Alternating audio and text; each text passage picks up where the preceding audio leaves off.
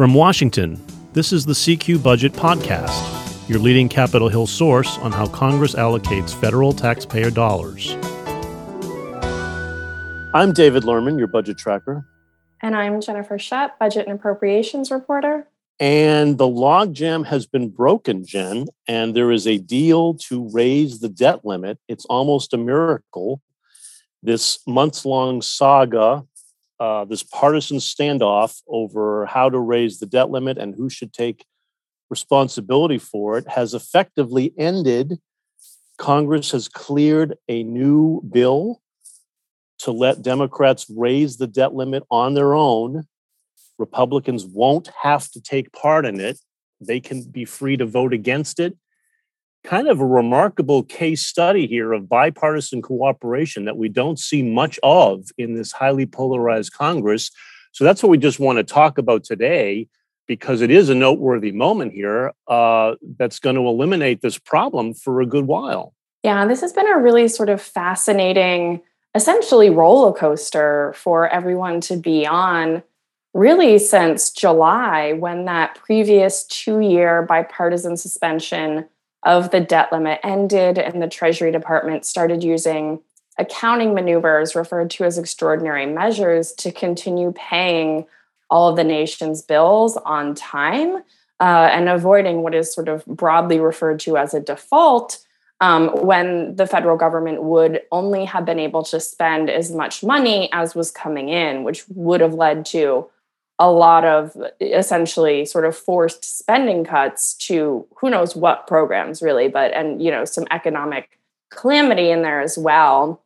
And so this has been something that became really partisan earlier this year when Senate Minority Leader Mitch McConnell sort of began announcing in floor speeches that Republicans would not help Democrats raise or suspend that debt limit or that borrowing capacity that the country really needs to keep spending money on all the things that both parties have said in the past they want to spend money on. And so, that is something that sort of became very tense heading into October.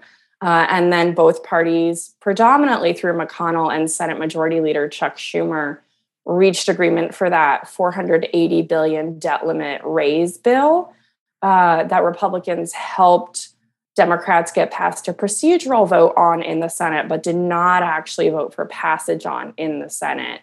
And so that gave them a little bit more time to negotiate. But of course, there was a lot of tension too, because Schumer gave that floor speech ahead of the debt limit vote, kind of pointing at Republicans and saying, we did it. Essentially, Democrats can raise the debt limit on their own. They don't need Republicans to do this, and sort of really frustrating a lot of Republicans in the Senate, as well as a few more centrist members of his own party. And so there's a lot of confusion coming out of the Thanksgiving break on the Capitol Hill about how this issue was going to be solved. And, it sounds like Schumer and McConnell had a lot of conversations that Schumer referred to as productive. And then they came to this sort of weird agreement that Congress approved this week. Yeah. And we should remember, Jen, how intense the politics over this have been all year because, and really only because of the Build Back Better bill, right? The Democrats are trying to pursue through reconciliation on their own, this massive tax and spending package, and Republicans are determined to tie the debt limit increase to that package, saying they're trying to suggest it's only because Democrats want to pass all this extra spending that we need to raise the debt limit. That's not really true. We have to raise the debt limit even if that package never passes, simply because there are too many bills coming in that have to be paid. They knew that going in, that the debt limit would have to be raised. You can argue it may have to be raised even more because of Build Back Better, but it has to be raised anyway. Republicans have been trying to tie those two issues together. And that's why they have been adamant that they will not cooperate on a debt limit increase this year. That really poisoned the well here for any kind of bipartisan deal. And that's why Mitch McConnell, the Republican leader, was so adamant for months that Democrats would have to raise the debt limit on their own through reconciliation, was his message over and over and over again. He did, however, relent on that. And he is a master of Senate deals. And we really did see that this week, Jen, because he got with Schumer and really coordinated a way to get them out of this fix. Because I think McConnell's overall motivation was to give Republicans an out here and not trigger a fiscal crisis.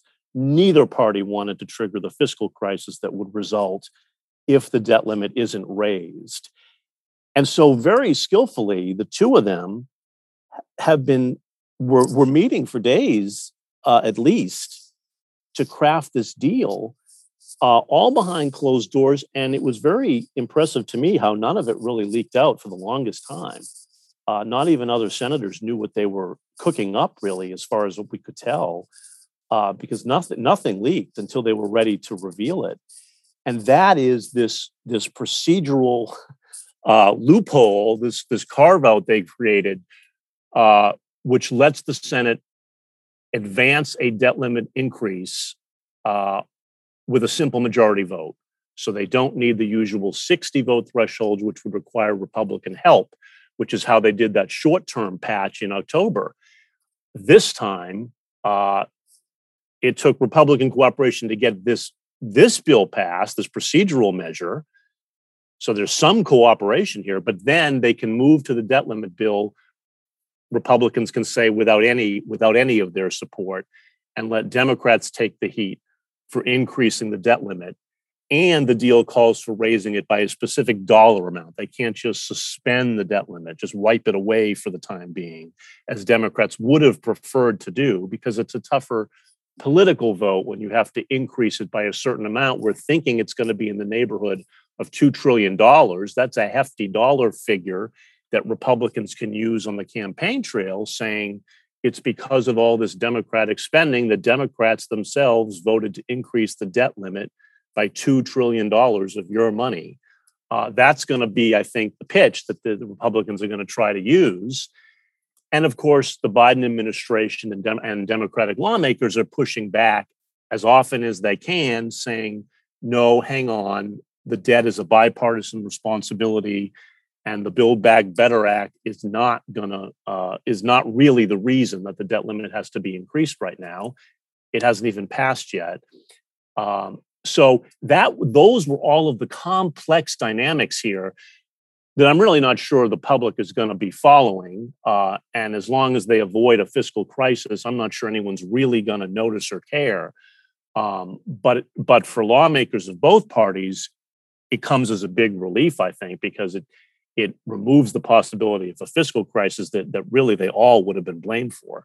Right. And I think we should point out here that this agreement that McConnell and Schumer brokered over sort of a procedural loophole for a second debt limit bill, that's temporary. That is not a permanent change to Senate rules.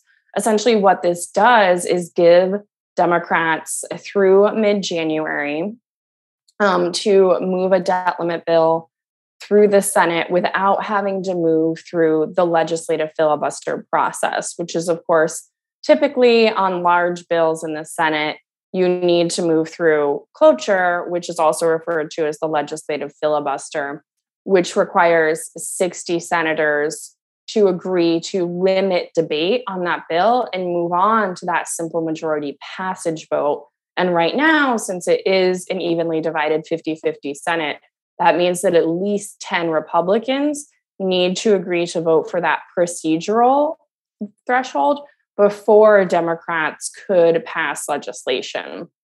And so what they did here was really kind of weird, and I'm not entirely sure it's going to resonate with many people outside of, DC's political Capitol Hill sort of echo chamber, because essentially there's, just procedural hoops that are being taken down for a little while so that Democrats can pass a debt limit bill on their own.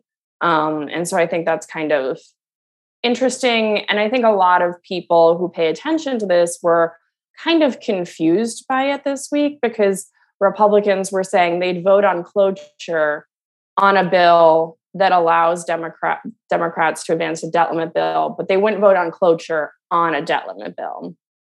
And so it's this weird sort of, they're not trying to take a direct vote on cloture on a debt limit bill, but I think there's a lot of commentary out there that this is, sort of the same thing by a different name.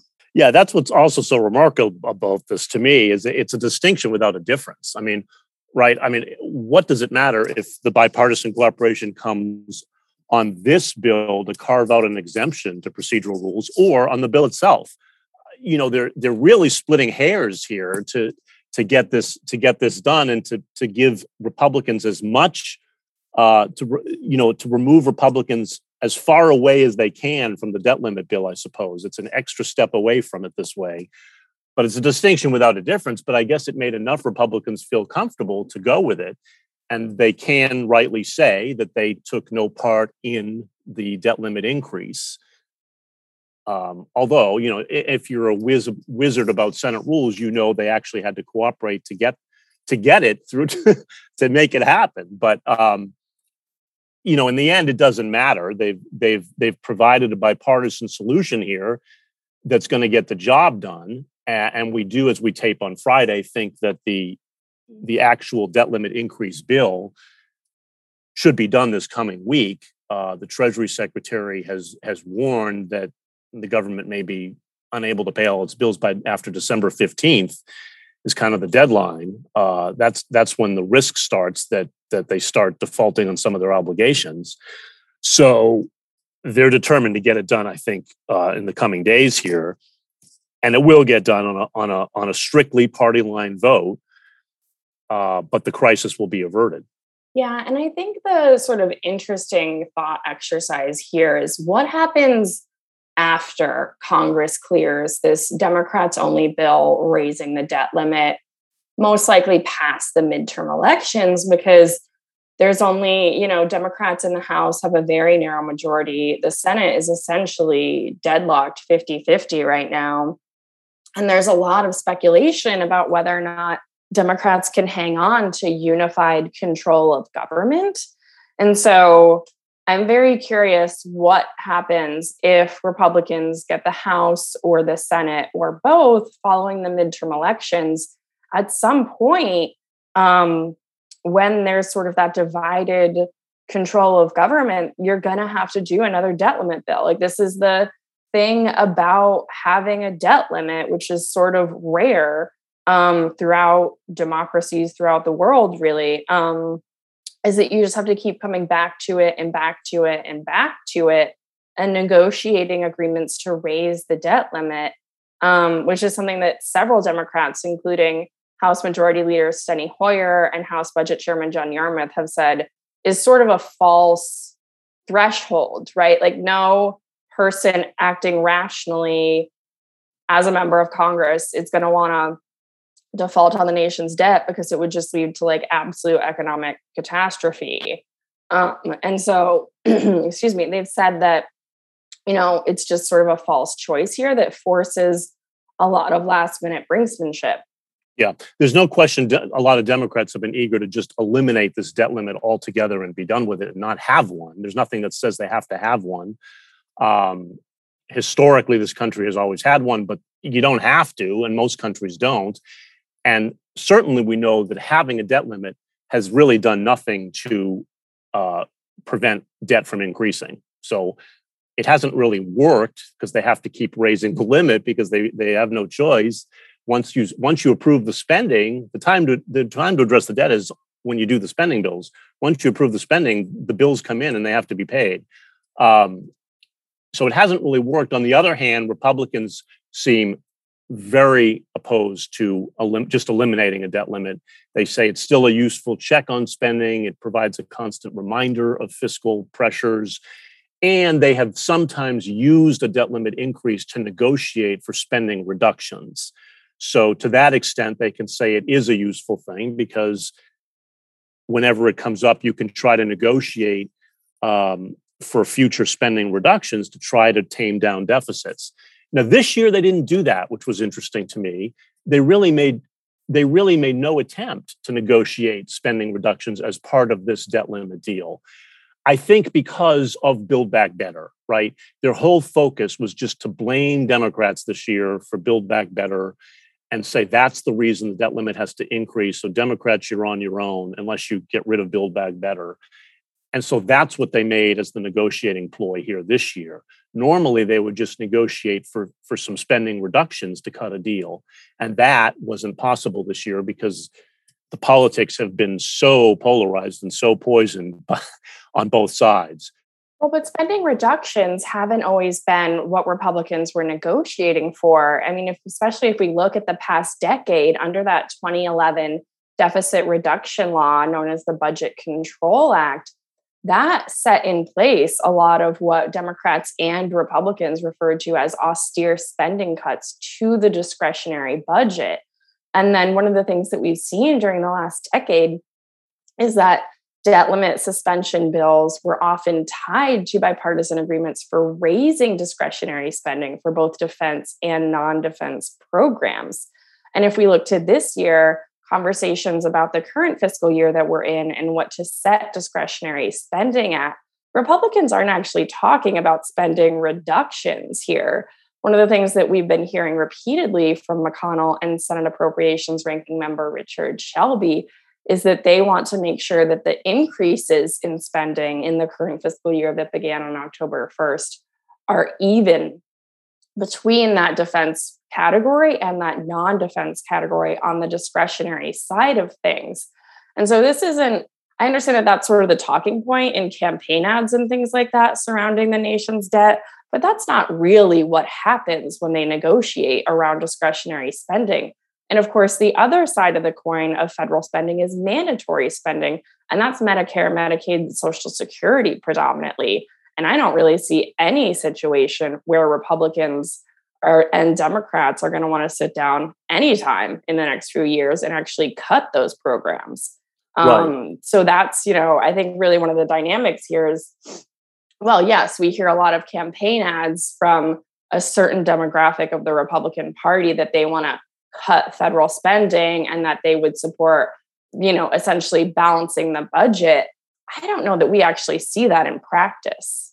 We don't, and that's an excellent point, Jen. And unless they're willing to tackle the big entitlement programs, you really can't get a good handle on deficits, the Congressional Budget Office has said.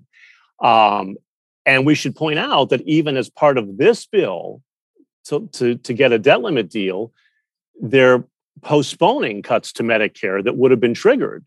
So it's another attempt to delay cuts that they had already agreed to make to try to tame deficits, which is another reason these promises of future spending reductions tend not to work, because once you reach that date, they tend to push them off again.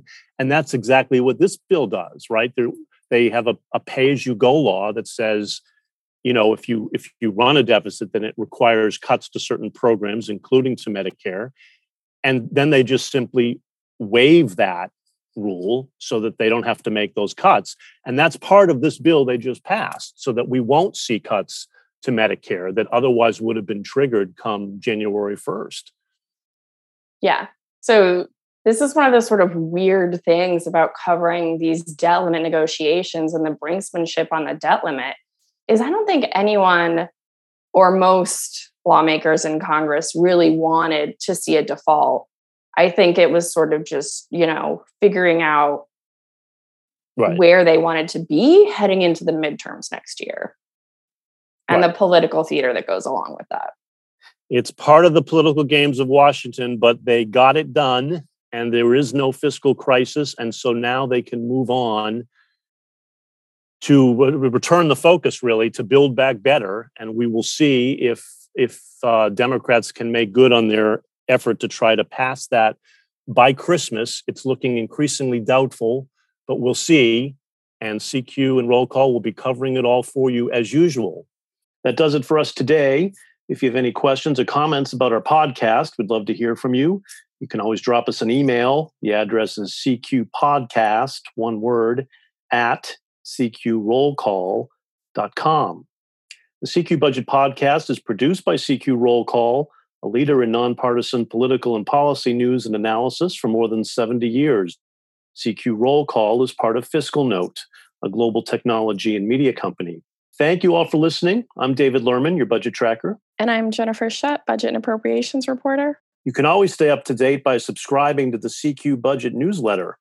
Be sure to subscribe to this podcast. You can find us on Apple, Spotify, Stitcher, NPR One, or just Google the phrase CQ Budget Podcast. And we'll be back next week.